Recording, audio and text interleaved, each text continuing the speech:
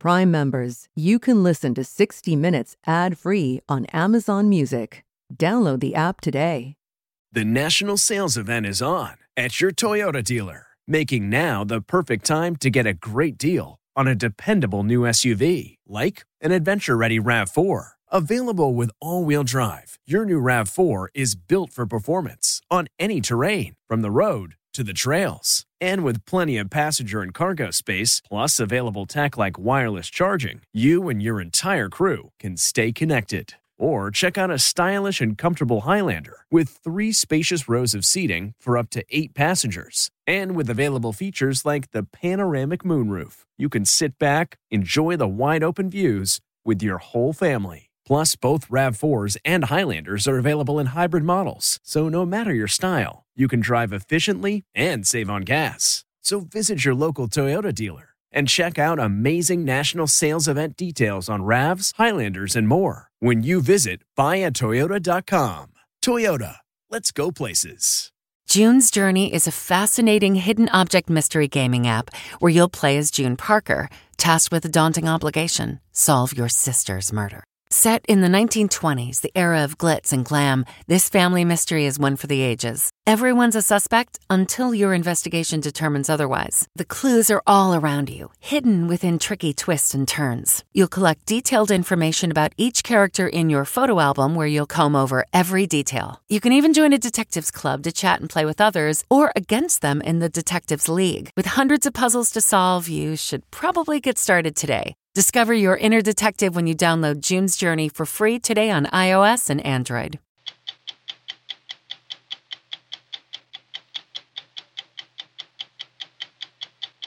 When you first heard the word guilty, you thought what? Gratitude, humility, followed by a certain sense of, I'll say, satisfaction. Tonight, the prosecutors in the George Floyd murder trial tell us about the defendant, the jury we never saw, and the meaning of justice. You could have charged him with a hate crime under Minnesota law, and you chose not to. They were central to the violent January 6th attack on the U.S. Capitol. We are in the main dome right now. We are rocking it. But who are the Oath Keepers? I think what makes the Oath Keepers unique and challenging, beyond the fact that they're a formal group with chapters all over the country, is that a large percentage have tactical training and operational experience in either the military or law enforcement. Overran the Capitol. We're in the Capitol, bro. When we first met Shohei Ohtani, he was the most captivating player in baseball who had yet to take his first swing, or for that matter, his first pitch, in a major league game. A prodigious hitter and fearsome pitcher from Japan, Ohtani is now making a run for MVP in the majors. Not since Babe Ruth has the sport seen anything like him. Watch this. Batting leadoff, Ohtani hit a home run on the first pitch of the game. Then he threw 8 shutout innings, striking out 10 batters with a 100-mile-an-hour fastball.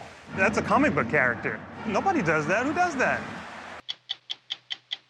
I'm Leslie Stahl. I'm Bill Whitaker. I'm Anderson Cooper. I'm Sharon Alfonsi. I'm John Wertheim. I'm Scott Pelley. Those stories tonight on 60 Minutes. Sound the gifting panic alarm.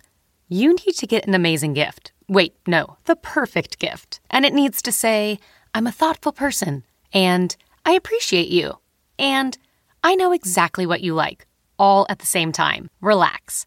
Now you can use gift mode on Etsy. Gift mode on Etsy is here to take the stress out of gifting, so you can find the perfect item for anyone and any occasion. It's easy to find gifts made by independent sellers for all the people in your life, like the pickleballer, the jazz fan, the Zen seeker, the artist, or the pasta lover. From 90s nostalgia and mixology to reality TV and gaming, there's something for everyone on Etsy. A gifting moment is always around the corner. Whether it's a birthday, an anniversary, a holiday, or even just a day to say thank you, Gift Mode on Etsy has you covered. Need to find the perfect gift? Don't panic. Gift easy with Gift Mode on Etsy. Friday, Derek Chauvin is scheduled to be sentenced for the murder of George Floyd. The former Minneapolis police officer has been in jail since his conviction in April. It was shortly after the verdict that we first brought you our interview with the prosecution team, including lead prosecutor, Minnesota Attorney General Keith Ellison.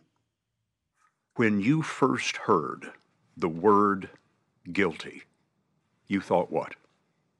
Gratitude, humility, followed by a certain sense of, I'll say, satisfaction. It's what we were aiming for the whole time. I spent 16 years as a criminal defense lawyer, so I will admit I felt a little bad for the defendant. I think he deserved to be convicted, but he's a human being. Somehow, I did not expect to hear from you a note of compassion for Derek Chauvin. I'm not in any way wavering from my responsibility, but I hope we never forget that people who are defendants in our criminal justice system, that they're human beings, they're people. I mean, George Floyd was a human being. And so I'm not going to ever forget that everybody in this process is a person. Was there ever a time that you thought you could lose this case? I was never convinced we were going to win this case until we heard the verdicts of guilty. I remember what happened in the Rodney King case when I was a pretty young man, a young lawyer. And I remember how devastated I felt when I heard that the jury acquitted those officers. Whenever an officer is charged with an offense, particularly when the victim is a person of color, it's just rare that there's any accountability. And so there was every moment of this case, I thought, what are we missing? What haven't we done? 57-year-old Keith Ellison represented Minneapolis in Congress. He became Attorney General in 2019. In the Chauvin case, the governor passed over the local county attorney in favor of Ellison to give the prosecution independence. Ellison's team of 14 attorneys worked 11 months to explain 9 minutes and 29 seconds. We never thought we could play the video and sit down. We always knew we had to put on a full case and act as if we didn't have a video. We made sure that the witnesses could carry it. Officer Chauvin. There were 45 witnesses over 3 weeks, including the Minneapolis Chief of Police. It is not part of our training, and it is certainly not part of our ethics or our values. And a leading authority on the complexities of a simple breath. That's the moment the life goes out of his body. Which witness sealed this case for you? I think it was Mr. McMillan. Do you swear or affirm under penalty of perjury? 61-year-old guy, didn't know George Floyd, and he came in there and he cried on the witness stand. Oh my Charles McMillan was among those witnesses who could plainly see the humanity that never seemed to register in the eyes of Derek Chauvin. As you looked on the faces of the 12 jurors during the more difficult eyewitness testimony, what did you see in their faces? Jerry Blackwell and Steve Slisher presented the case. I saw a kind of empathy in their faces, that they could feel what the witnesses felt. They could feel the anguish. They could feel the pain. They saw the tears. During the trial, the dozen jurors were anonymous, socially distanced, and were never seen on camera. They were bright, and they were taking their responsibilities very seriously. And you could see that throughout the entire trial. They were leaned forward, engaged. Taking notes, lots of notes. Furiously taking notes. Several jurors had advanced degrees. One was a registered nurse. They were overwhelmingly under the age of 40, which was unique. Half were white, half people of color. Two, what I would call traditional African Americans, people like me. There were 2 African immigrants. There were 2 folks who were mixed race, who had, I think, an African descendant parent and a white parent. And then the white jurors were very diverse too. Some of them were working class, Others were very highly educated folks. Use your common sense. The identity of the jurors is one of two mysteries of the trial. The other is the motive for the murder. Was this a hate crime? I wouldn't call it that, because hate crimes are crimes where there's an explicit motive and of bias. We don't have any evidence that Derek Chauvin factored in George Floyd's race as he did what he did. You could have charged him with a hate crime under Minnesota law, and you chose not to. Could have, but we only charge those crimes that we had evidence that we could put in front of a jury to prove. If we'd have had a witness that told us that Derek Chauvin made a racial reference, we might have charged him with a hate crime. But I would have needed a witness to say that on the stand. We didn't have it, so we didn't do it. The whole world sees this as a white officer killing a black man because he is black. And you're telling me that there's no evidence to support that? In our society, there is a social norm that killing certain kinds of people is more tolerable than other kinds of people. In order for us to stop and pay serious attention to this case and be outraged by it, it's not necessary that Derek Chauvin had specific racial intent to harm George Floyd. The fact is, we know that through housing patterns, through employment, through wealth, through a whole range of other things, so often people of color, black people, end up with harsh treatment from law enforcement. And other folks doing the exact same thing just don't. If an officer doesn't throw a white neurologist in Eden Prairie, Minnesota to the ground and doesn't sit on top of his neck, is he doing it because this is a fellow white brother? No, he's doing it because he thinks this is an important person, and if I treat them badly, somebody's gonna ask me about this. This person probably has lawyers, he probably knows the governor, he has connections, I can look at the way he's dressed and the way he talks, that he's probably, quote unquote, somebody. And so that's really what it's about. Why would this officer assault George Floyd?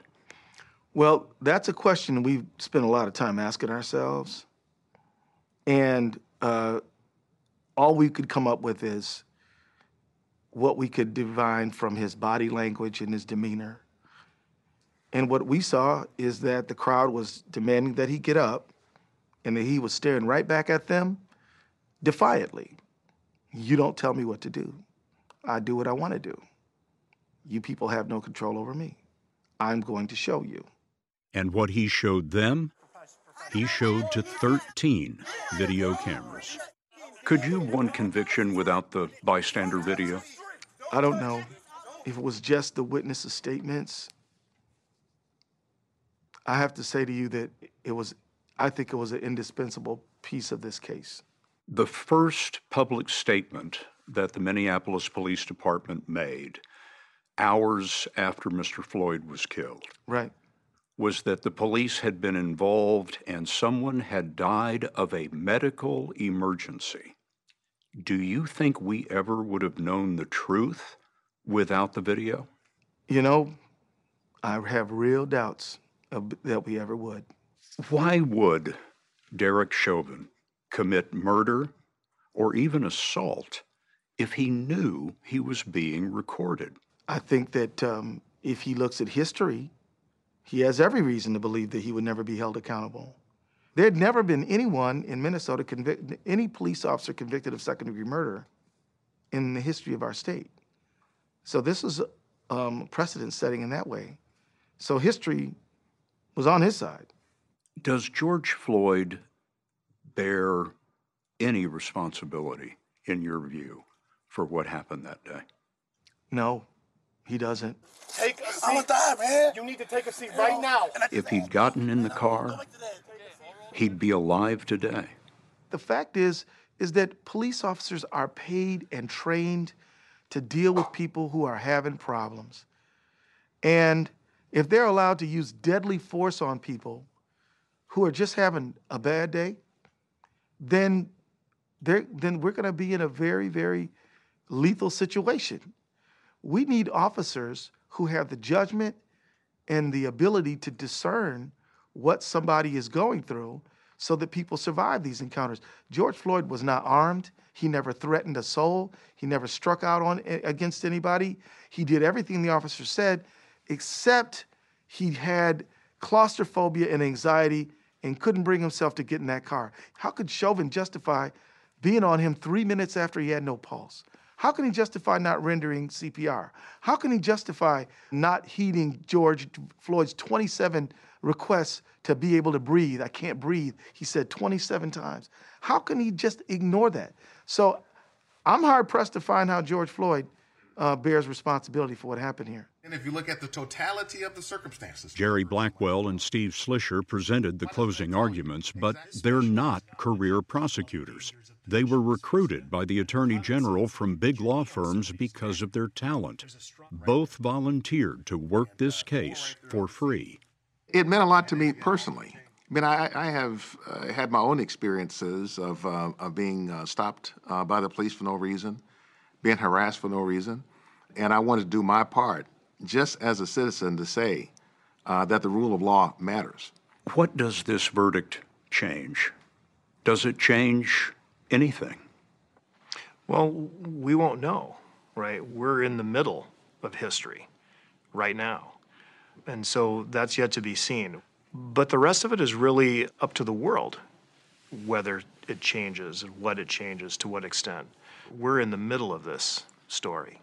I don't think there are any inevitabilities in it because we don't make progress on the wheels of inevitability. In fact, I think progress rolls like a brick. And so each one has to be flipped each time. So when people talk about inflection points and so on, I'm not really a subscriber to inflection points. There's no reason to believe that things are easier going forward than they were to get here. And I think we have to make a consistent effort every day to protect the vulnerable and then to work to reform ourselves, which if we don't do, there won't be any lasting change anyway, if each person doesn't work to make the change. 3 other former officers will go on trial together next year. 45-year-old Derek Chauvin is scheduled to be sentenced by the judge this week. George Floyd's family can make a statement at that hearing, and so could Chauvin, if he chooses. He faces a maximum of 40 years. A maximum sentence would send what kind of message? I think it is important for the court to not go light or heavy. I don't know if it's right for a judge to send a message through a sentence, because the sentence should be tailored to the offense, tailored to the circumstances of the case. Look, the state never wanted revenge against Derek Chauvin. We just wanted accountability. This episode is brought to you in part by Audible, your go-to destination for thrilling audio entertainment. Whether you're looking for a hair-raising experience to enjoy while you're on the move or eager to dive into sinister and shocking tales, Audible has an exclusive collection of thrillers from best-selling authors that will keep you on the edge of your seat, like The Guest List by Lucy Foley. Experience stories like never before, where every chilling detail is brought to life by captivating sound design. Plus, as an Audible member, choose one title a month to make yours forever. And now, new members can try Audible free for 30 days. Just visit audible.com/WonderyPod or text WonderyPod to 500-500. That's audible.com/WonderyPod or text WonderyPod to 500-500. Nearly 500 people have now been charged in one of the most complex investigations the Department of Justice has ever faced, the January 6th attack on the Capitol. The FBI has called it an act of domestic terrorism, and one group has grabbed investigators' attention for their role, the Oath Keepers. The FBI describes them as an anti-government militia movement, among them current and former military and law enforcement. Their name is a reference to the oath they took to defend the U.S. Constitution. But as we first reported this past April, unlike most other militia groups, the Oath Keepers haven't been hiding. They've been armed and in plain sight, broadcasting plans to mobilize. If you were looking for a roadmap to January 6th, they're storming the Capitol now. all you had to do was listen. Okay, guys, we're on open channel here now. These are the voices of far-right extremists communicating with each other in real time from homes across America and on the ground in Washington. Godspeed and fair winds to us. As some of them made their way to the Capitol. Trump's been trying to drain the swamp with a straw. We just brought a shop vac. Stop the steal. They were talking on a phone and computer app called Zello. It's unencrypted, like a walkie-talkie, and has an international user base of around 150 million. It's popular with truckers, disaster relief groups, activists, and extremists. Just be safe, be alert, and stay in groups. Anyone can listen to Zello, and Micah Lowinger did. Lowinger, a WNYC radio reporter, started working with the online extremist research group Militia Watch to understand how militia groups like to use Zello to recruit and communicate. Leading up to January 6th, we uncovered examples of militias saying things like revolution or bust, that they were using Zello to plan their travel to Washington, D.C., that they were going to have separate channels for people gathering intel and separate channels for boots on the ground. And they did. On January 6, Micah Lowinger found an open Stop the Steal conversation going on among 100 people on Zello and started recording. It wasn't until a couple days later that I started to realize how much planning must have gone into this event. And that's when I heard this mysterious woman narrating her march to the Capitol and eventually inside. We have a good group. We got about 30, 40 of us. We're sticking together and sticking to the plan. That mysterious woman is Jessica Watkins, a 38-year-old Army veteran. She's the leader of a self-described Ohio militia group and member of the Oath Keepers. We're moving on to Capitol now. I'll give you a boots-on-the-ground update here in a few. That's Watkins with the goggles, and here with 9 other Oath Keepers in battle gear. They move in a stacked military formation, methodically working through the crowd, up the Capitol steps, towards the doors, just as the Capitol doors are breached. On Zello, others cheer her on. You are executing citizens' arrests. As she offers a play-by-play. We are in the main dome right now. We are rocking it. They're throwing grenades. They're freaking shooting people with paintballs, but we're in here. Get it, Jess. Do your This is what we lived up for. Everything we trained for. Overran the Capitol. We're in the Capitol, bro. For weeks, extremist watchdogs like the Anti-Defamation League, national news outlets, and journalists like Micah Lowinger had been warning of possible violence on the 6th. If they had been paying attention to the whole network of far-right groups online that were extremely vocal and very public about what they wanted to happen, I don't believe we would have seen so many people break into the Capitol. Police are doing nothing. They're not even trying to stop us at this point. Members told us at least 40 Oath Keepers were at the January 6th rally, back up. with some, seen here, providing security to Trump associate Roger Stone. 18 people associated with the Oath Keepers have been charged with federal crimes, including Jess Watkins, who has pled not guilty. The Zello recordings are helping prosecutors make their case. Zello has since deleted 2,000 of these extremist channels. That is just a small demonstration of capability that luckily didn't turn into a more lethal threat. Javed Ali is a former NSC senior director and was a counterterrorism official at the FBI under the Trump administration. I think what makes the Oath Keepers unique and challenging, beyond the fact that they're a formal group with chapters all over the country, is that a large percentage have tactical training and operational experience in either the military or law enforcement that at least gives them a capability that a lot of other people in this far-right space don't have. The story of Oath Keepers is very much the story of this man. Hoorah! Right. I'm Stuart Rhodes. I'm the founder of Oath Keepers. In 2009, in Lexington, Massachusetts, where the first shots were fired in the Revolutionary War, Stuart Rhodes founded the Oath Keepers in response to the election of Barack Obama. There's no expiration date on that oath. It is for life. Rhodes enlisted in the Army at 18 and was honorably discharged at 24.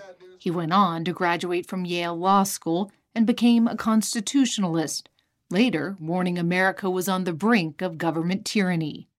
In 2010, he told Bill O'Reilly that it was up to current and former members of the military and police who took an oath to defend the Constitution to stop that tyranny. Commander-in-Chief is the president by our Constitution. If he issues an order, are you telling people not to obey the order if they don't like it?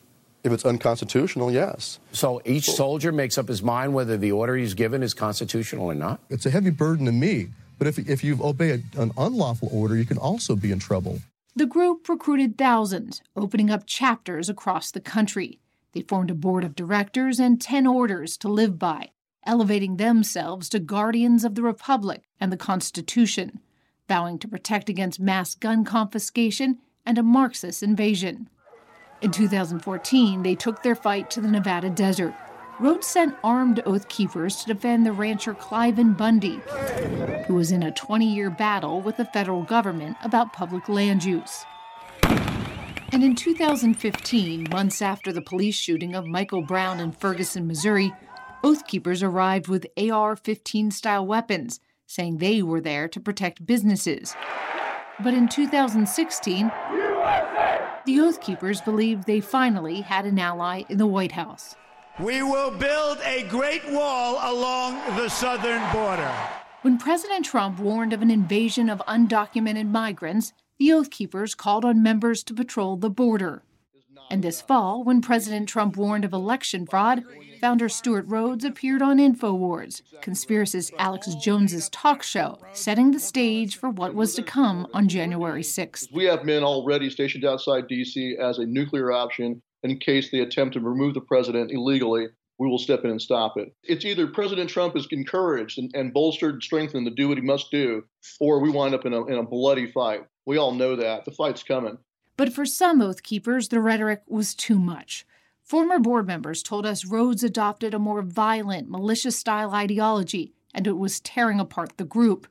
Chapters in Virginia and North Carolina broke ties with National well before the 6th, citing a departure from the original mission. Others distanced themselves after the insurrection. Please rise for the invocation. Including the country's largest chapter in Arizona, where Jim Arroyo is vice president. While Arroyo doesn't think the election was legitimate, he doesn't think anyone should have stormed the Capitol. I want to congratulate Stuart Rhodes and his 10 militia buddies for winning first place in the Ultimate Dumbass Contest, because that's what it was. That goes against everything we've ever taught, everything we believe in. It was pre-planned. It was pre-staged. 10 guys go and do something stupid, and suddenly we're the devil. In September, some Arizona members showed up armed at a Black Lives Matter protest in Prescott. Jim Arroyo told us law enforcement coordinated with him to help keep the peace. The local sheriff's department told us they didn't ask for their help. The critics of your presence there say, like, these are just a bunch of guys who are wannabes, and they can't wait to get dressed up and play the role. Our guys are very experienced. We have active duty law enforcement in our organization that are helping to train us. We can blend in with our law enforcement. In fact, in a lot of cases, our training is much more advanced because of our military backgrounds. There's nothing I love more than my AR-15 and my chainsaw, and I don't know which one I like more. Jim Arroyo invited us to a meeting to see for ourselves. The crowd, mostly retirees, meet twice a month. Feel how warm that is? To talk about how to survive disasters like forest fires. These things are great. Attacks on the power grid and civil war. So that's why we talk about civil unrest, civil war. It's not a joke. This can happen, and we need to be ready for it. Yesterday, Jim said, "Do you think we're in a civil war?" And everybody nodded their heads and said yes. Kathy York, Gary Harworth, and Mike Rice are members. Do you all think that we are in the middle of a civil war? I think that we are. You've got good versus evil right now going on in our country. Who do you view as evil? Anybody that doesn't support our Constitution and follow it. They're trying to change it. This country is divided right down the middle, and you're on one side or the other. People have to realize that when things go crazy, things get a little chaosy around you, you have to be able to take care of yourself. Defend yourself, protect your family, those you love. That's part of the Constitution. So on January 6th, when you see, these people wearing that same emblem storm into the Capitol, what was your reaction? Some of those people with Oath Keepers could have been BLM. They could have been a false flag as far as I'm concerned. You don't think they were Oath Keepers? Well, we don't know. We don't know. We weren't there. And they're stupid people. It's stupid. We don't do that. That's not Oath Keepers. How are you going to take an oath to defend the Constitution and then try to disturb a session of Congress during what's supposed to be one of our most precious political things, the transfer of power? How are you going to do that? I haven't had contact with Stewart Rhodes. He refuses to talk to us. Why is that? You're the biggest Oath Keepers group. Why wouldn't you be talking to him? We have made multiple attempts through National. And my honest opinion is if there's any honor left in this organization at the upper levels, they will deal with it. Photos and phone records place Stewart Rhodes on the Capitol steps on January 6, communicating with Oath Keepers before they breached the doors. But no charges have been brought against him. Rhodes declined to speak with 60 Minutes to tell his side of the story. He did appear again in March on InfoWars, this time from his car, saying he didn't order Oath Keepers to enter the Capitol, but defended the members who are now in jail and criticized those who put them there. So they are criminalizing patriotism. One Oath Keeper has pled guilty and agreed to cooperate in the ongoing investigation. Evidence suggests members stashed weapons at a nearby hotel as part of a quick reaction force. Evidence, a federal judge says, is among the most troubling he has seen. Sources tell us prosecutors are looking to build a case against Stewart Rhodes and possible separate charges against the national organization. Federal prosecutors are currently working on informal plea negotiations with some of the Oath Keepers who've been charged. Trials are expected to begin sometime in the fall.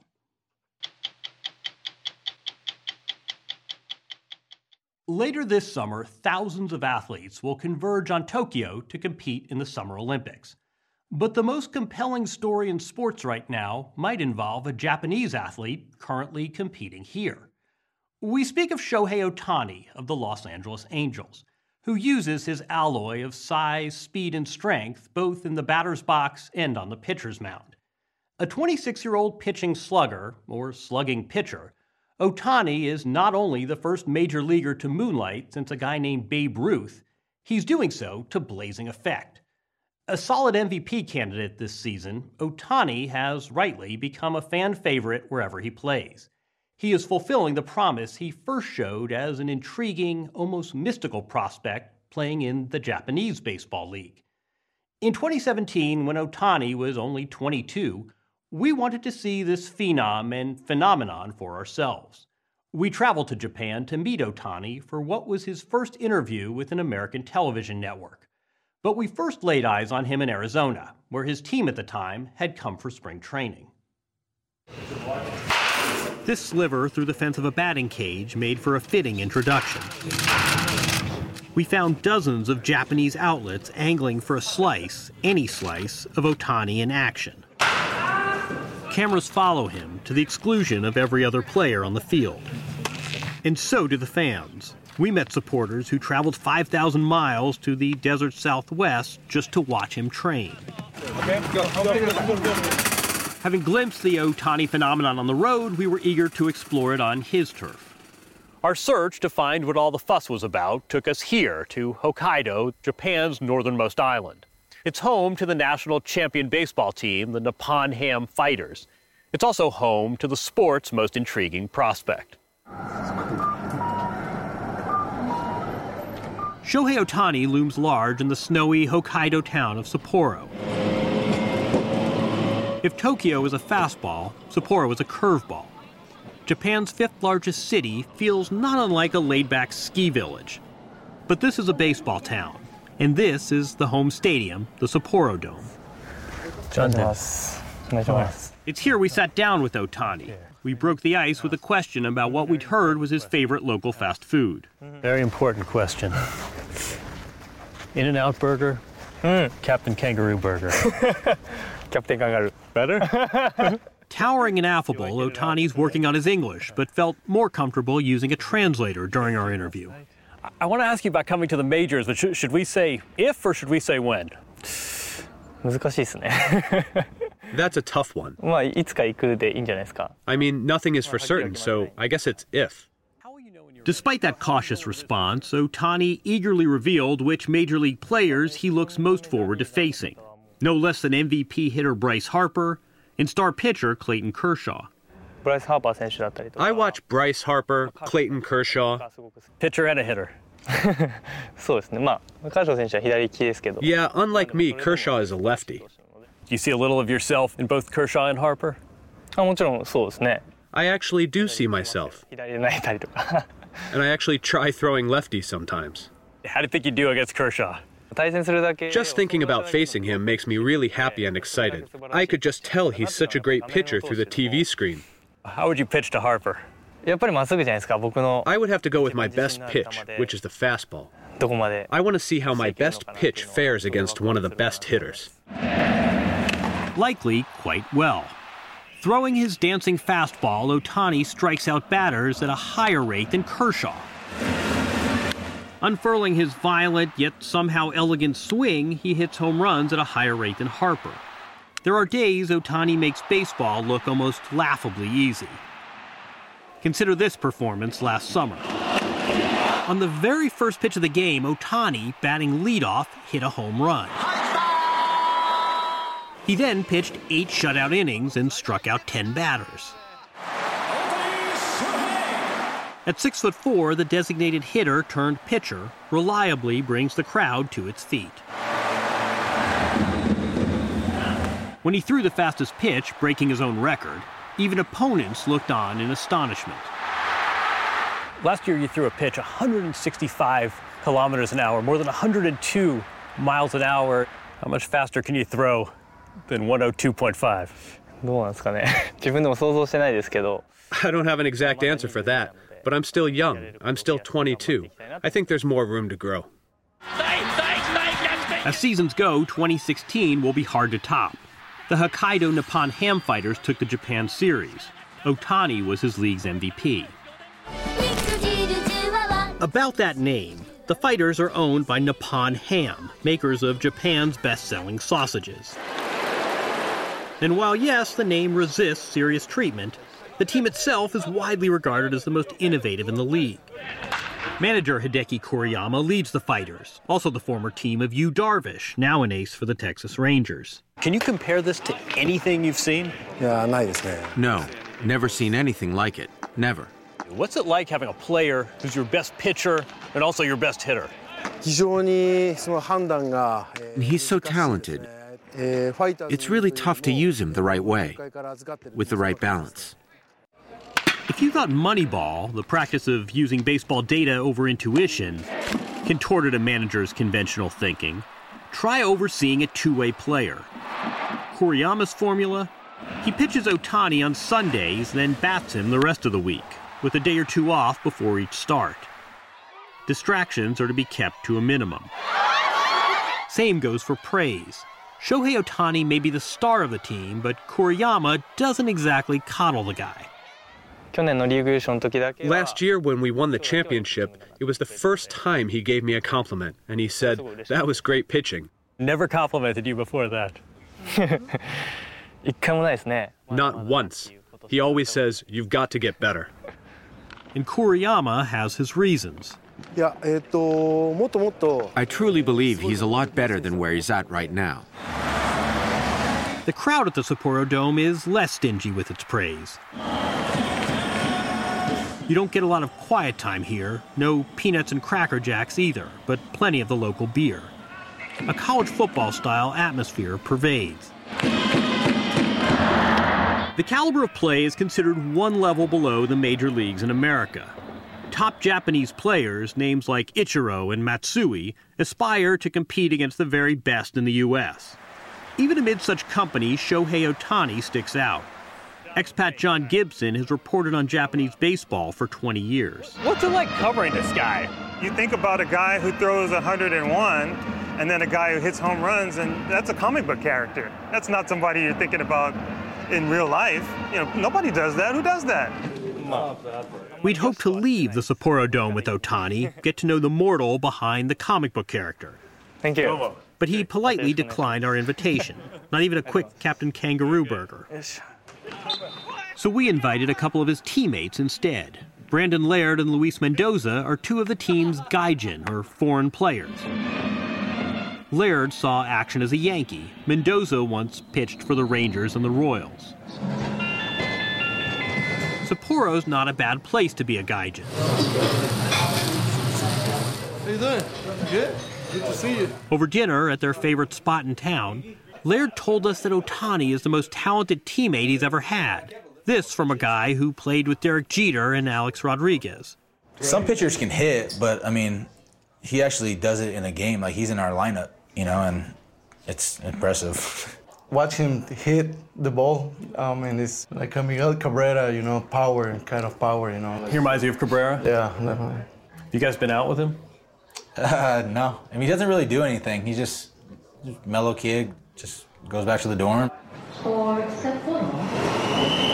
Yes, the biggest star in Japanese baseball, with a reported salary of roughly $2 million, apart from not owning a car, lives in these minimalist team dorms. Ohtani confirmed to us that he seldom leaves the facility. Not that it keeps fans from waiting for him outside. Even from a distance, plenty of observations can be made about the pitching slugger, or the slugging pitcher.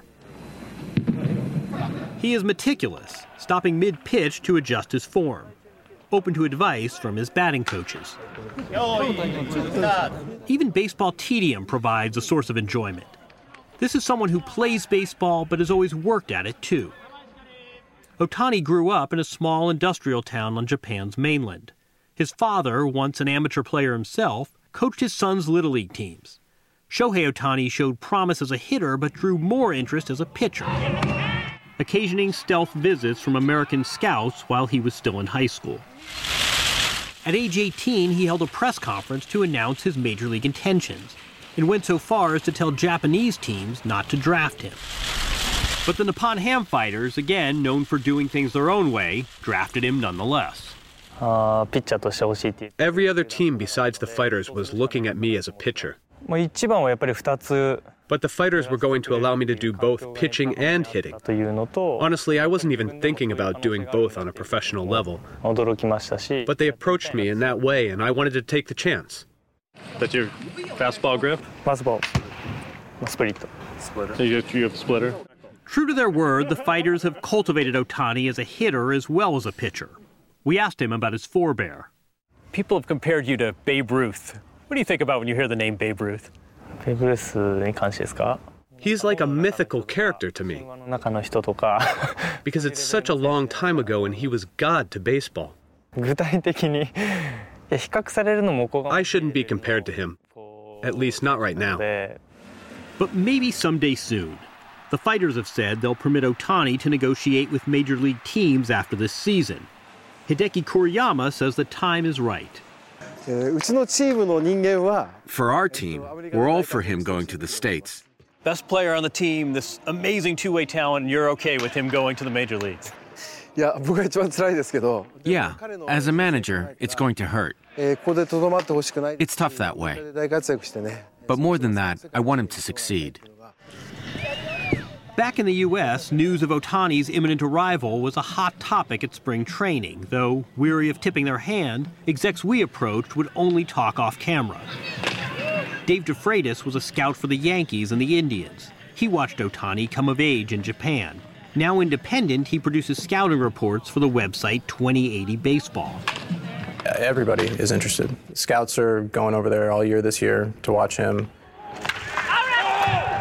I think if a team tells you they're not interested, they're probably lying to you. It's you're talking about a young kid that's one of the best talents in the game on the planet. Ohtani told us he doesn't have an agent yet, but he's going to need one. His path to the majors won't exactly be straightforward. A new collective bargaining agreement caps at $6 million what teams can pay any foreign player under the age of 25. even those who ritually send balls dinging into the outfield seats. By coming before he turns 25, Ohtani could be leaving tens, if not hundreds of millions of dollars on the table. The timing of when you come to the majors could make a big, big difference in terms of salary. Does that concern you? Personally, I don't care how much I get paid or how much less I get paid because of this. This may be the rare case where it's not about the money. Rather, the deal with Ohtani may hinge on which team will let him keep pitching and hitting. You think he's in a position now where he can say to teams, listen, if you're not going to play me both ways, I'm probably not your guy. I think he won't even talk to them if they don't. Really? I think he won't even have a meeting with them. No matter where he ends up, it's hard to root against the great Ohtani experiment. Here in Sapporo, where his departure will be bittersweet, they'll be cheering the loudest.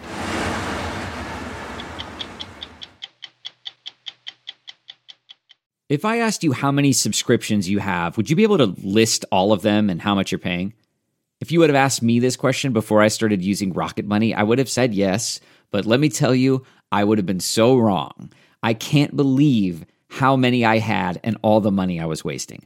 Rocket Money is a personal finance app that finds and cancels your unwanted subscriptions, monitors your spending, and helps lower your bills. Rocket Money has over 5 million users and has helped save its members an average of $720 a year with over 500 million in canceled subscriptions. Stop wasting money on things you don't use. Cancel your unwanted subscriptions by going to rocketmoney.com/Wondery. That's rocketmoney.com/Wondery. rocketmoney.com/Wondery. I'm Sharon Alfonsi. We'll be back next week with another edition of 60 Minutes.